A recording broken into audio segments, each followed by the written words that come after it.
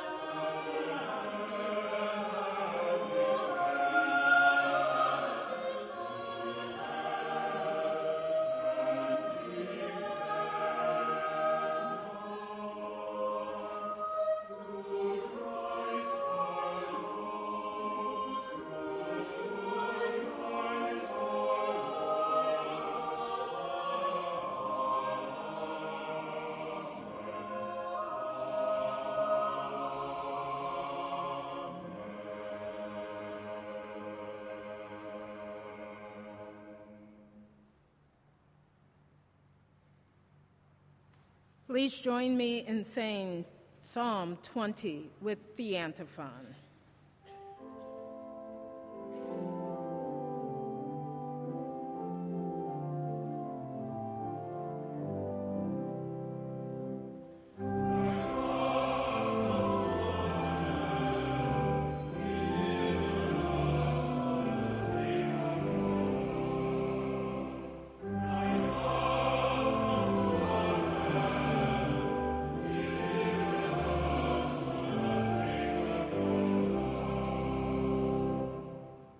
The Lord answer you in the day of trouble. The name of the God of Jacob protect you. May he send you help from the sanctuary and give you support from Zion. May he remember all your offerings and regard with favor your burnt sacrifices. May he grant you your heart's desire and fulfill all your plans. May you shout for joy over your victory, and in the name of our God set up our banners. May the Lord fulfill all your petitions. Now I know that the Lord will help his anointed. He will answer him from his holy heaven with mighty victories by his right hand. Some take pride in chariots and some in horses, but our pride is in the name of the Lord our God. They will collapse and fall, but we shall rise and stand upright. Give victory to the King, O Lord. Answer us when we call.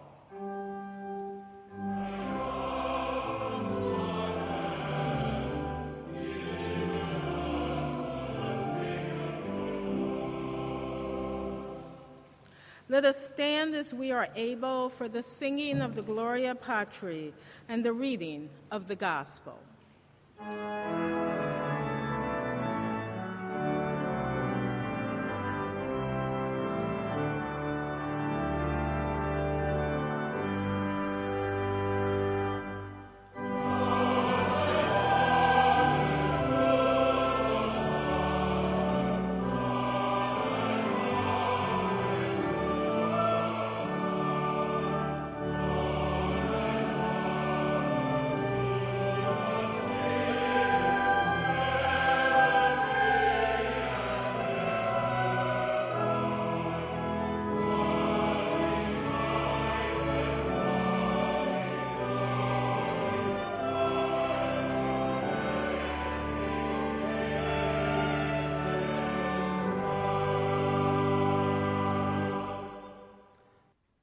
The Holy Gospel according to St. Mark, chapter 3, verses 20 through 35.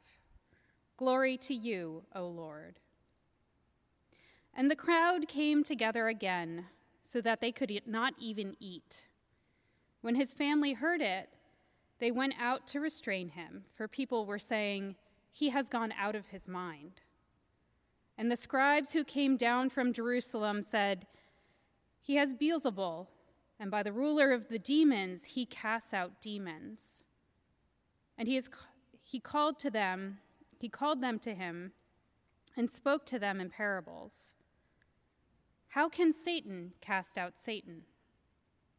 If a kingdom is divided against itself, that kingdom cannot stand. And if a house is divided against itself, that house will not be able to stand. And if Satan has risen up against himself and is divided, he cannot stand, but his end has come.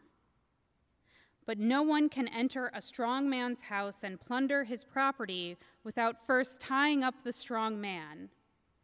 Then indeed the house can be plundered. Truly, I tell you, people will be forgiven for their sins and whatever blasphemies they utter. But whoever blasphemes against the Holy Spirit can never have forgiveness, but is guilty of an eternal sin. For they had said, "He has an unclean spirit." Then his mothers and his brothers came, and standing outside, they sent to him and called him. A crowd was sitting around him, and they said to him, "Your mother and your brothers and sisters are outside, asking for you."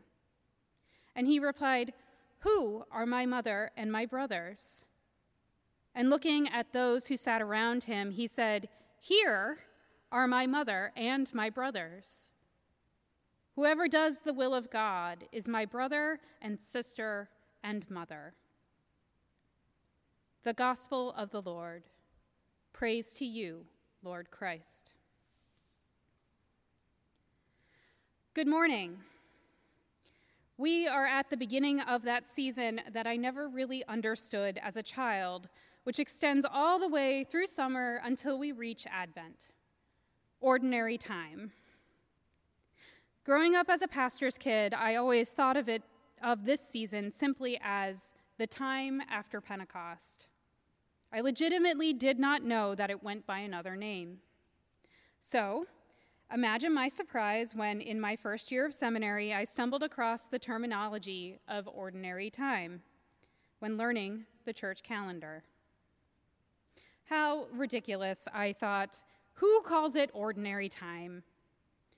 Well, apparently a lot of people, including the Catholic Church, the Anglican and Episcopal churches, the United Methodist Church, and even my own beloved Lutheran Church. Ordinary time as a moniker just seems so ordinary. I don't think it accurately encompasses the journey we travel with Jesus and the disciples, learning about his ministry, his healing, his conflicts, and his connection to the world. The celebration of Pentecost shows us the dramatic effect of the Holy Spirit's work in the world. This season is not one to merely proclaim as ordinary, but it continues to highlight the extraordinary work of the Holy Spirit through the life and ministry of Jesus. One of the things today's gospel lesson teaches us is about the importance of relationship in God's kingdom. We learn about family, conflict, and the important role the Holy Spirit plays in joining us together and transforming us to form strong bonds rooted in God's power. But to be fair, this story is a little all over the place. Jesus is trying to eat. People say he's gone out of his mind. The Pharisees accuse him of being in league with demons. Jesus rebukes anyone who rejects the Holy Spirit, and he also emphasizes his relationship with his chosen family in the Holy Spirit over his family of origin. That's a lot of ground to cover for a story that is only 15 verses long and otherwise might be a simple story of an ordinary homecoming. In any normal circumstance, a family would be excited to see their son or brother return after having departed on a journey. However, Jesus' reputation precedes him. While he was on his journey, he proclaimed new teachings about the good news of the kingdom of God, casted out demons, healed people, invited disciples to follow him, hung out and ate with the marginalized, and broke Sabbath laws, gaining fame among other Galileans who do not know fully who he is, but who want to do God's will. People in Galilee and the surrounding area are sharply divided on what Jesus' words and actions mean in light of established customs and Jewish law. His own family does not understand what he's doing. Remember, the story of Jesus' life and ministry in Mark does not begin with his birth, but rather at his rebirth when he is baptized by John. Jesus' supernatural actions and challenge to powers that be is not a known entity to his family before he heads out to do his ministry. No angelic announcement foretold who Jesus was and what he was meant to do. In fact, this is the only time Mary is mentioned in Mark's gospel. Her role in Jesus' life is greatly diminished in comparison to the other synoptic writers. Jesus' family instead think he's gone out of his mind, not conforming with societal and religious norms as they have come to understand them. I'm certain most of us can relate to that experience of young adulthood when you or your child left home for college or a job and came back home for the first time. I encounter this frequently in my role as a university chaplain. That first Thanksgiving or winter break at home can be a challenge for many students. They have changed since they went to school. They've gained more freedom. They are learning who they are and what they want to become in a new environment. And they've encountered new people who have different backgrounds and experiences. All of these things can shift their attitudes and their sense of self. Parents may be surprised at this person who arrives home. Students may have even done something to cause their parents to question whether they have gone out of their mind. The instinct to protect a child is a strong feeling, as is the longing for the person who once was, but now who has started to self-differentiate from their family. However, most of the time we adjust. We manage to keep our families together and accept that people grow and change as they get older, but not without some growing pains.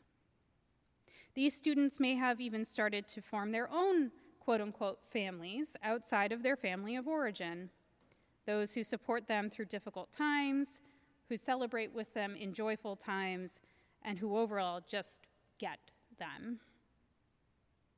The desire to connect with others and feel a sense of belonging is at the core of our being. And as we grow and develop into adults, our sense of self leads us to create new systems of support and care. Returning back to the gospel, another group that has certain expectations of who and what Jesus should be also appears in the story at this point. The Pharisees and scribes from Jerusalem have also heard about Jesus' actions around the Galilean countryside and have their own opinions of what's going on. While Jesus' family might be trying to protect him in his perceived insanity, the Pharisees come with a much bolder accusation. He has Beelzebul, and by the ruler of the demons, he casts out demons. To them, Jesus must be in league with evil forces because he is not following the religious laws that they enforce. Jesus is not acting in expected or ordinary ways as a Jewish man or even teacher. Jesus rebuts their accusation by pointing out the logical fallacy of their argument. How can Satan cast out Satan? Truly, it must take something or someone much stronger and different to bind up the strong man. Here, Jesus gives the Pharisees and crowd an apocalyptic hint of his role in the world, to prevent the work of evil in the world, and to provide forgiveness. We may be taken aback at what Jesus says next, though. He draws a strict line between who is in and out in the kingdom of God. The good news is that most people are included in God's kingdom. Sins will be forgiven by a gracious and loving God.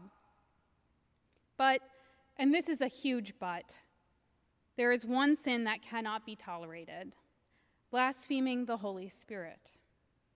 God will not forgive those who commit this sin.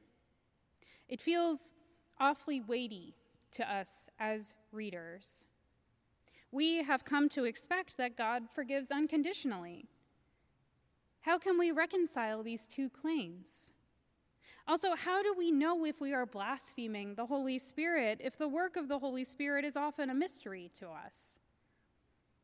Perhaps the best way to think about this statement by Jesus is to place it in context of the Gospel of Mark. Presbyterian pastor James Ayres, in his commentary on this passage, urges that we see Jesus' words here as a sort of tether that lets us know that the Holy Spirit is the force that can transform hopelessness into hope and cause restoration in our lives. The only way that we can truly be against God is to actively reject the Holy Spirit's presence in the world. What we really must be aware of is that the power of the Holy Spirit continues to work on and work with us to create our loving relationship with God. Jesus is laying the groundwork for what it means to be a part of God's family. With this knowledge about maintaining our relationship with the divine, we turn back to the conflicting realities of Jesus' closest relationships. When Jesus' family calls for him to come outside, he claims that those he is inside sharing a meal with are his mother and his brothers. Now, is this a complete rejection of his biological family? Maybe. It is a definitive claim on the importance of the kind of relationship that Jesus calls to cultivate in our lives. Jesus claims those who are doing the will of God as his siblings. In that moment, it excludes his family because they do not understand who he is and what he is doing.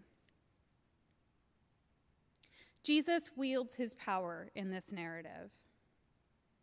It is not the kind of power that is most recognizable in Jesus' time or even in our own time. It's not economic, it's not political, it's not even physical. But it is instead rooted in love, hope, justice, humility, servanthood, and restoration.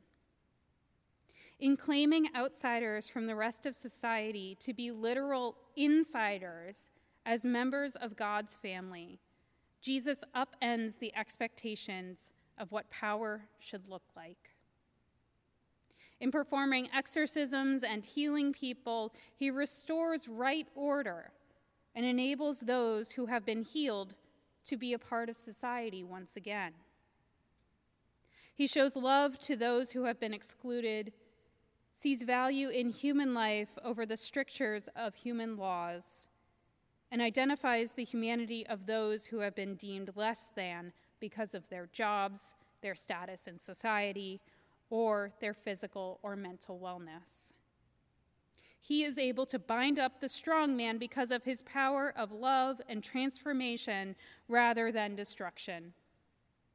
Jesus' power is not rooted in fear or coercion, but in hope and love.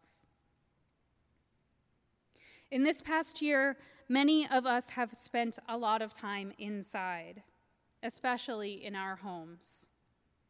We've also probably gotten a great deal of quality time with our immediate families, or maybe with our chosen bubble of people. These are the people that we trust. In the midst of a pandemic, there had to be a certain level of understanding about the appropriate behaviors and interactions for each of the members of our quote-unquote immediate households to maintain our health and well-being. We became vigilant about who was and wasn't a close contact, redefining our physical relationship to others by only allowing certain people to share our spaces. Some of us have had time to reconnect with family members in new ways, while others have been physically separated from loved ones for extended periods of time. Perhaps because we have had more time to think about or spend with our immediate households, we have come to recognize the importance of establishing and maintaining strong relationships with others. In this time of forced isolation from the outside world, we've also come to recognize the many ways in which our society is broken. COVID made us acutely aware of economic, racial, and other social inequalities that have been present for the majority of our country's history, but which have continually we have failed to address. In the early days of the pandemic, after our initial shock of having our lives upended, many of us vowed that we could never be able to go back to normal again in light of Black Lives Matter protests, socioeconomic inequality, and growing divisions in our country. Some of us now had more time to really reflect on what was going on in the world around us and to decide how we were going to be more involved, less dismissive, and seek justice and restoration for others. Now, in this new phase of the pandemic, in which it is certainly not over, but is at least on the decline in the United States, we are ready and eager to go back outside into the world. As mask restrictions lift and we begin to reunite with our friends, of course, after we have been fully vaccinated, it might be easy to slip into our old ways of being. The busyness of life might return again, and our care and concern for the greater socioeconomic issues we were faced with during the pandemic may start to fade into the background. We may slip into our own ordinary time where things go back to mostly normal. We may lose sight of the importance of the relationships we share not only with those in our bubbles, but with the greater world. Certain aspects of the pandemic will leave their mark on us as we move forward, but how will we consider what this past year has meant to us in how we interact with our families of origin, our families of choice, and the surrounding world around us? Many of us have a new clarity about the importance of relationships and not taking advantage of the time and opportunities to support and connect with others. Sometimes this kind of recognition can only come after we have lost something important.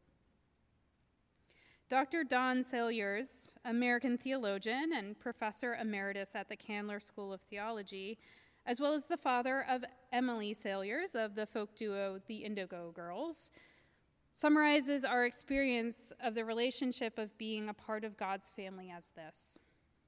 Quote, "Living out the form of discipleship Christ bids us to follow means a new solidarity with all humanity. It requires that we learn with him to weep with those who weep and rejoice with those who rejoice. It asks us to live into the densities of human joy and suffering. It calls us to find ourselves precisely in our willingness to give up our self-absorption. This is a demanding task, requiring a willingness to follow him into a new solidarity with God's whole family." Unquote.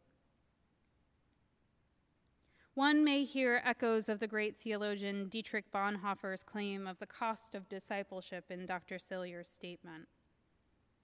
While God's family welcomes all, it also calls on us to be willing to serve others with an open heart without letting ourselves and our egos get in the way of justice and righteousness.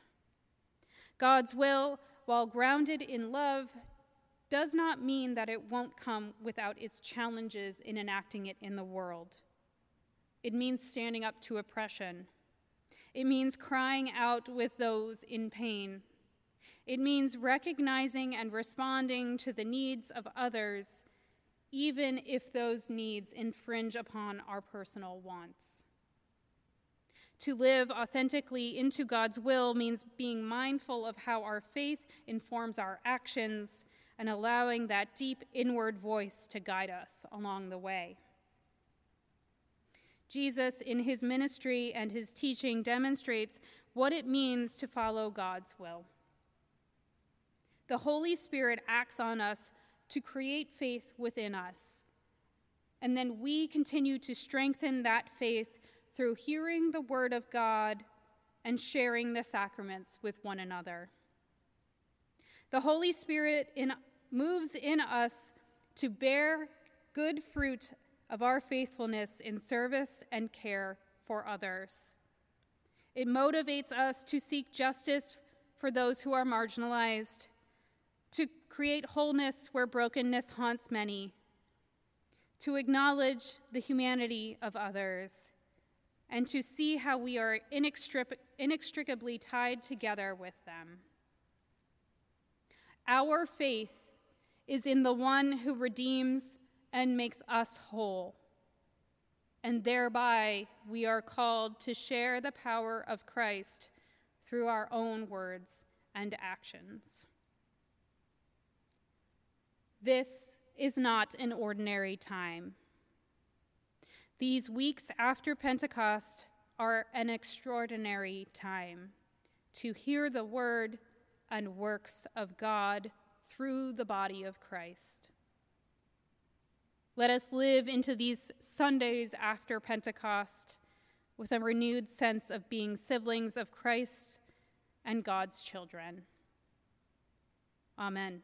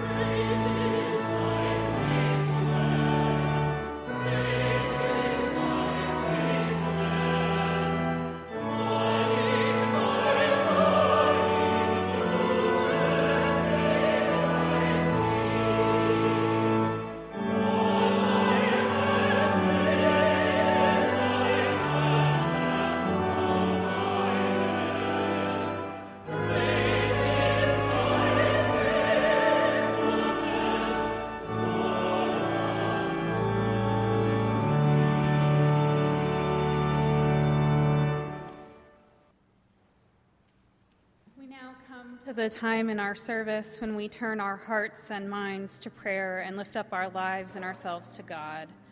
Please assume an attitude and posture of prayer by either remaining seated, standing, kneeling, or coming to the communion rail as we sing together our call to prayer, "Lead Me, Lord."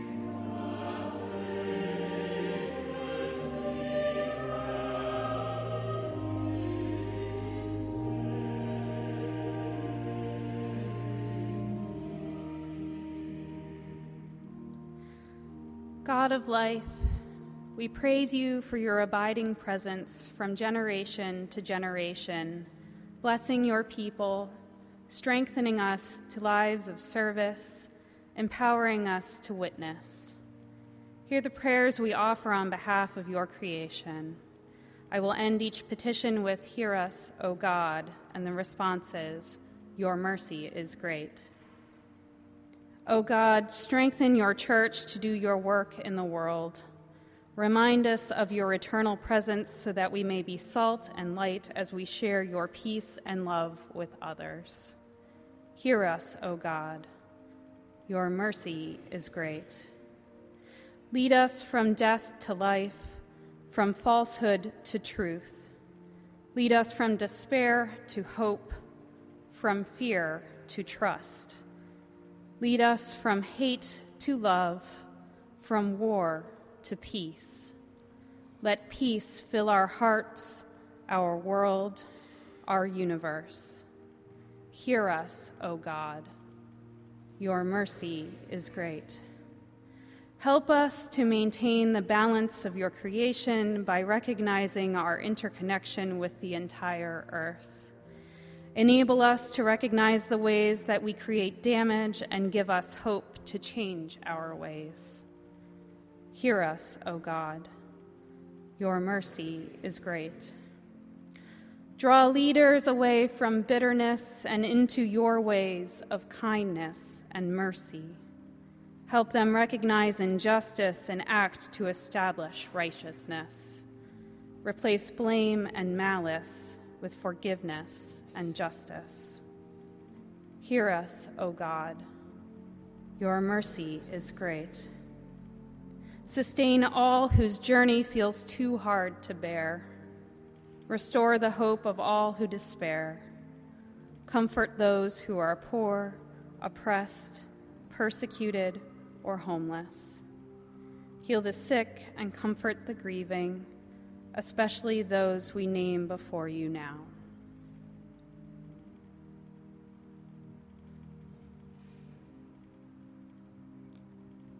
Hear us, O God. Your mercy is great. Bless this congregation that we may continue in your service to the community of Boston University and the city of Boston. Hear us, O God. Your mercy is great. Grant that as we serve you now on earth, so may we one day rejoice with all the saints in your kingdom of light and peace. Through Jesus Christ our Lord. Amen. And now, with the confidence of children of God, we are bold to pray. Our Father, who art in heaven, hallowed be thy name. Thy kingdom come, thy will be done, on earth as it is in heaven. Give us this day our daily bread, and forgive us our trespasses, as we forgive those who trespass against us. And lead us not into temptation, but deliver us from evil. For thine is the kingdom, and the power, and the glory, forever and ever. Amen.